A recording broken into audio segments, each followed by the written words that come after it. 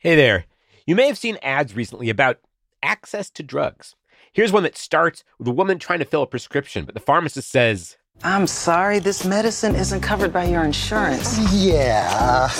This guy in a blue suit comes up from behind the patient, grabs her prescription slip. I decide which medicines you can get. Wait, you're not my doctor. That's right. I'm your insurance company's pharmacy benefit manager, or PBM. And I don't make as much money off this one. You might wonder, wait, what's a PBM exactly? And also, why am I seeing this ad now? And who's paying for this ad? So, PBMs are middleman companies that have a lot to do with which drugs we get access to, how much we pay for them, and yeah, they're sharks. And these ads are out there because Congress knows we're all mad about drug prices and access to drugs, and they're eager to be seen doing something about it. And those ads are paid for by pharmaceutical makers, also sharks, in direct competition with PBMs for the gazillions of dollars we spend on drugs as a country. But PBMs and their role are a little more complicated. So we are bringing back an episode from this show's very early days. When we get to the end, I'll have some updates, things I've learned since then. Meanwhile, here's me, 4 years ago, starting to figure out how all this works. So at the beginning of the year, my family switched to a new health insurance plan. And I've got this prescription I take. I get 3 months worth of it at a time. And in February, it was time to renew. The drugstore texted me they had it. I called to check, got the robot voice. There's one prescription here for Daniel. And some news. The out-of-pocket cost is $720.69. And that's ready for pickup. I was like, what? This is an old-time generic drug. I'm used to paying like $15. Would you like me to repeat that? I was like, maybe you better. I want this on tape. The out-of-pocket cost is $700. I was also like, yeah, I'm just going to bring my new insurance card over to the drugstore and hope that clears things up. And it did. The copay was $0. That is some good new insurance right there. And as I walked out of the drugstore, I was like, what was that all about? I pulled up a site called GoodRx on my phone. A doctor friend of mine sometimes recommends it to people whose prescriptions cost a lot. And what I found there was weird. I punched in the name of the medication and my zip code, and it showed me prices from a bunch of different places. Drugstore chains like CVS and Walgreens, big box stores like Costco and Walmart, local supermarkets with pharmacy counters. And the spread was crazy. $25 at Costco, $170 at the supermarket, $300 some at CVS, and more than $700 at my drugstore, Walgreens. And that was just the first set of prices. There were actually two. The first, what you'd pay if you just walked in. The second was what you'd pay at each place if you brought in a digital coupon from GoodRx. And with the coupons, another crazy spread. A bunch of $20 options, but $75 at CVS, $195 at Walgreens. And this was just super, super weird. And it meant I was going to have to do something I'd been honestly kind of dreading. Figuring out prescription drug prices.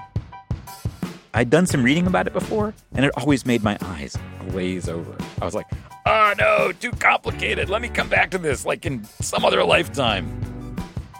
But this was too weird not to investigate. Because I was used to seeing stories about high drug prices. I figured we all knew that. But I wasn't used to seeing stories about random prices. That was new. Better get on that. This is An Arm and a Leg, a show about the cost of healthcare. I'm Dan Weissman. And I did some reading. And eventually, I figured out how to maybe explain this to myself without getting totally lost. And I ended up running this explanation by some experts, and they all said, that is not the most idiotic explanation. So here goes. It starts with the old movie, It's a Wonderful Life. Right at the beginning of the movie, the Jimmy Stewart character, George Bailey, is a 12-year-old kid working in the drugstore. Now, note the sound effect here from this scene. Clippity-clop. This is olden days, 1919. And in the scene, the kid keeps the pharmacist, Mr. Gower, from sending out literal poison pills. Mr. Gower, you don't know what you're doing. You put something bad in those capsules. It wasn't your fault, Mr. Gower. Just look and see what you did. Look at the bottle you took the powder from. It's poison, I tell you, it's poison. Now, late in the movie, there's a scene with another character, a really grouchy bartender. Hey, look, mister. We serve hard drinks in here for men who want to get drunk fast, and we don't need any characters around to give the joint atmosphere. Is that clear? Or do I have to slip you my lip for a convincer? And here's the thing. At the time of these scenes, the druggist and the bartender were basically in the same kind of business. I'm talking about the structure of the business. You go to the bar, order a martini, the guy grabs the gin, the vermouth, some olives, mixes it up, and tells you a price that reflects his negotiations with all his suppliers and his sense of local market conditions, what he thinks you'll be willing to pay for a martini. And he is balancing all those things. And it's like a straight line. You negotiate with the barkeep, he deals with everybody else. In 1919, Mr. Gower is in exactly the same kind of business, except instead of gin and vermouth, he's got big jars full of powders. And okay, I mean, one of those jars is marked poison. I'm not sure what that's about, but okay. Mr. Gower measures out doses and sells them to his customers at a price he sets. Same exact deal. Simple. Since then, a couple things have happened. First, scientific breakthroughs made drugs a much bigger deal. I mean, penicillin, insulin, the polio vaccine, just for starters. It's a miracle and a big business. The other thing is health insurance became a thing, including prescription drugs. So now you've got this intermediary standing between you and the provider, hashing out prices, telling you what your share is going to be. And those two things created an opportunity for a new kind of business, pharmacy benefit managers. Jeffrey Joyce is an economist at the University of Southern California. He studies the drug supply chain. He says originally these companies did one narrow technical thing. They created systems that told the drugstore what each customer's specific insurance plan meant that customer was supposed to pay for their specific prescription. And these systems did all that in real time. So that when you show up at the pharmacy, it's a seamless transaction, and they know exactly what your insurance is and what your copay should be. Because Mr. Gower is not sending you a bill. He needs to ring you up right now. And insurance companies weren't set up to make that happen. So pharmacy benefit managers, PBMs for short, that's what they came along to do. That's what they functioned primarily as for many, many years. And then PBMs got this new idea. They said to their customers, the insurance companies, hey, we could save you some money. How about we start negotiating with manufacturers to get you lower prices? And here's how that works. There's lots of kinds of drugs where different companies make their own version. Like for high cholesterol, there's drugs called statins, and they've got brand names like Lipitor, Mevacor, Crestor. They all basically do the same thing. And that is an opportunity for the PBMs. They will go to the different manufacturers and say, who's going to give us the best price? Who wants to be our preferred statin? And that preferred statin, that one's going to move a lot of units because the PBM and any insurance company they're working for is going to say to consumers, if you're our patient, our customer covered by our insurance, we want you to take this statin and we'll make it worth your while because this one, the preferred statin, has a $10 copay. And all the others, $50, maybe $75. Maybe we don't cover them at all. And suddenly manufacturers are coming to the table. And manufacturers offer discounts or rebates. So, hey, I'll give you 40 or 50% off if you make mine the preferred statin with a $10 copay, and all my competitors are either aren't covered on your plan or have a $50 copay. And here's an important distinction. The manufacturers are not lowering their sticker prices here for whoever wants to buy. They are giving this rebate to this PBM. In other words, the PBM isn't shopping. They're not comparing the prices on offer in the open market. They're negotiating. They're cutting individual deals behind closed doors. But whatever, okay. At first, to an economist like Jeffrey Joyce, this whole setup sounds like great news. I bought into their argument that they actually lowered prices by negotiating competitively and with manufacturers. Now, sellers can't just charge whatever they want. They've got to compete to give the best deal to buyers. Everybody wins. It's like Economics 101. In theory, you would want this type of entity. You want them to go around and say, who's going to give me the best price? But it hasn't worked out that way, which is why Jeffrey Joyce published an essay last year called An Economist's Change of Heart. So instead of sort of serving a role of constraining drug prices, I think they play a role in increasing drug prices. Yeah, wait. how do we go from they're holding prices down to they're jacking prices up? That's right after this break. This episode of An Arm and a Leg is produced in partnership with KFF Health News. That's a nonprofit newsroom covering healthcare in America. Their work is terrific. I'm so pleased to work with them. We'll have a little more information about KFF Health News at the end of this episode. So, how do pharmacy benefit managers go from holding prices down to jacking prices up? This is where Mr. Gower and Nick the bartender come in. Once upon a time, before penicillin, before insurance, before pharmacy benefit managers, the relationships were simple. Me, Mr. Gower, his suppliers, straight line. Now, those relationships are a tangled knot. I found this super complicated flowchart made by Jeffrey Joyce's colleagues from the University of Southern California. It is from a paper called Follow the Money. Except the money's impossible to follow. There's insurance companies, manufacturers, pharmacies, money going back and forth all over the place. And in this knot, the pharmacy benefit manager is in the middle of everything.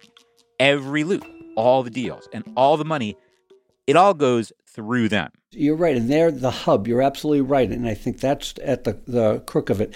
They have an inherent conflict of interest. That is, everybody's got to negotiate with them.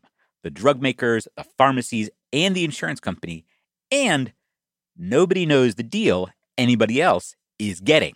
So yeah, in theory, you'd want an entity like the PBMs negotiating on your behalf, but that's not what they're doing. They're negotiating on their own behalf. And they got sued in several states for saying, hey, you should be acting in the best interest of your clients. And they've won in court and saying, no, we have no obligation to do what's best for our clients. We do what's best for us. Whoa, okay. So how does that work? And how does it lead to higher prices? Well, it helps these companies have gotten huge. There used to be a bunch of PBMs, but they've gone around buying each other up. Now, 3 PBM companies represent like 4/5 of all consumers. The single biggest one covers like 80 million people. So, they make a list of drugs for those 80 million people. Which drugs cost $10, which ones cost $50, and which ones aren't covered at all. That list has a name. It's called the formulary. And controlling a formulary with 80 million customers gives the PBM a whole new kind of leverage. Just let me put it in this way. Imagine you are a manufacturer and you produce a good drug. And Express Scripts says, we represent 80 million Americans and their drug benefits. If you're off our formulary as a manufacturer, you lose access to 80 million consumers. That's an enormous hit. You'll do anything to stay on that formulary. You'll do anything the PBM wants. And what the PBM wants is a big discount. And the devious, tricky, wild part that Jeffrey Joyce taught me. The easiest way to give a big discount is jack up the sticker price, which sounds like it would never work. Like, I know, we'll double the price, then we can charge them the same, but we'll tell them they're getting a 50% discount. I mean, are PBMs supposed to be stupid? But PBMs aren't stupid. Remember, they're not shopping on the open market. They're negotiating in secret. And they're not just negotiating for discounts. They're getting rebates. Not money off, money back. A payout. It's more money that potentially they can retain, right? So the bigger the rebate, that's money they have control over. It's literally, it's cash in their pocket. It's cash. And Joyce says those negotiations get totally explicit. Raising prices is part of the deal. And so I've had several CEOs of drug companies tell me PBMs put a gun to their head, raise your prices, i.e. raise your rebate, or you're off our formulary. And of course, doing business in a back room someplace is what makes all this possible. Everything is proprietary. No one can see what kind of discounts or rebates they're getting, and no one really knows how much is being retained and how much is being passed on. And anytime you have that lack of information and lack of clarity, it's a ripe environment for abuse and excess profit.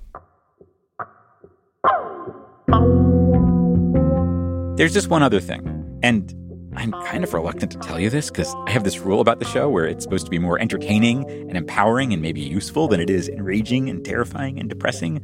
But I cannot hold back this part, so here it is. That knot, that tangle of deals with money going back and forth and the PBMs in the middle of everything, that knot is getting tighter. Because the players are merging with each other. Those three big PBMs, one of them is CVS, the drugstore chain, which is also merging with an insurance company, Aetna. And the other two, one belongs to an insurance company, and the other is getting bought by one. They always argue there are economies of scale and synergies, etc. Historically, we've seen the consumers lose when you see greater and greater concentration within an industry. Great. You know what's funny? None of this quite answers the question I started with. Why were there so many prices for that one generic prescription I tried to fill? And it turns out Jeffrey Joyce has actually done research on this narrow little question, random prices at the drugstore. He sent hundreds of USC students to drugstores in LA with fake prescriptions to fill. His findings: my experience was not a one-off, not an accident. And it's basically the drugstore or whatever saying, hey, here's a consumer that may or may not know the price, and we can charge them what we think we can get away with. So Mr. Gower is still with us, and he's also trying to make a buck however he can. You or your child is sick and you need an antibiotic. You've maybe not used that antibiotic in the past, or it's been a long time. You don't know what the price of that is. You don't know what a reasonable price is. Your doctor's like, you need a Z-Pack. Exactly. And you're like, all right. And when you walk in, would you know if a Z-Pack is, $100? That may be the price. You have no idea. So basically, we got to watch our backs with everyone, which is turning into kind of a theme on this show. And sometimes, I guess, an outfit like GoodRx can help us know if Mr. Gower is trying to put one over on us. And it offers discounts with those coupons it has. So I asked Jeffrey Joyce and the other experts I talked with, how do I need to watch my back with GoodRx? I mean, there's a catch, right? They said, no, not exactly.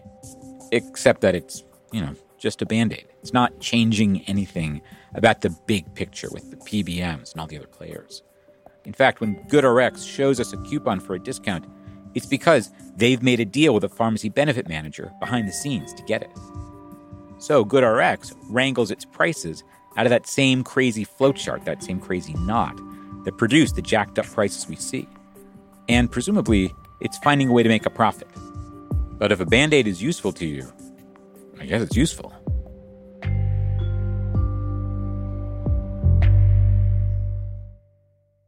And that's where we left things 4 years ago. I want to recap my big takeaway from that adventure. PBMs push drug makers to set higher list prices because the higher the list price goes, the bigger the rebate, the cash payout the PBMs can grab. Here's a couple things we didn't hit. By setting preferred drugs based on which company gives them the biggest rebates, and by making us pay super high prices for anything else, PBMs work with insurance companies to limit access to drugs. And if you have a high deductible or a copay or percentage of list price you're supposed to pay at the pharmacy counter, the PBM still gets their full rebate. In other words, some of the money coming out of your pocket may go directly to them. Some things have changed since we first put this story out. The biggest PBMs have gotten bigger. For instance, the biggest, Express Scripts, now covers 100 million people, up from 80 million. And the biggest PBMs have been experimenting with new shenanigans, enough for at least a whole new episode. But not all the news is bad. In the last few years, state legislatures have passed 150 laws attempting to regulate PBMs. Every state has passed at least one. A few states have passed laws saying that PBMs have to pass rebates along to consumers at the pharmacy counter. In other words, trying to stop the PBMs from that situation where they're getting money directly out of your pocket. A couple other states have passed laws saying PBMs cannot force you to use their mail-order pharmacies, which, great, but geez, I guess that means it's legal in 48 states. And Congress has held 5 hearings so far this year, specifically on PBMs, with members from both parties eager to get their licks in. I am not saying that the cavalry or Congress is about to ride in and fix everything. I wish. But I am saying, by understanding better what's going on, we can get a better sense of what we want our elected folks to do. I'll catch you in a few weeks. Till then, take care of yourself.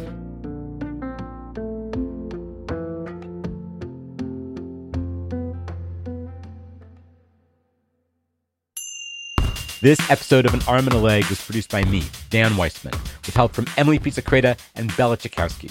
Whitney Henry Lester edited this story in 2019, and Ellen Weiss edited this updated version.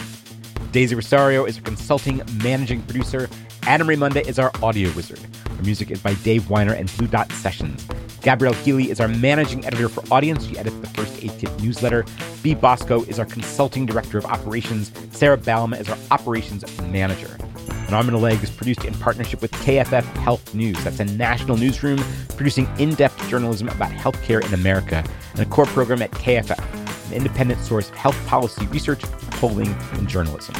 Zach Dyer is senior audio producer at KFF Health News. He's editorial liaison to this show. Thanks to Public Narrative.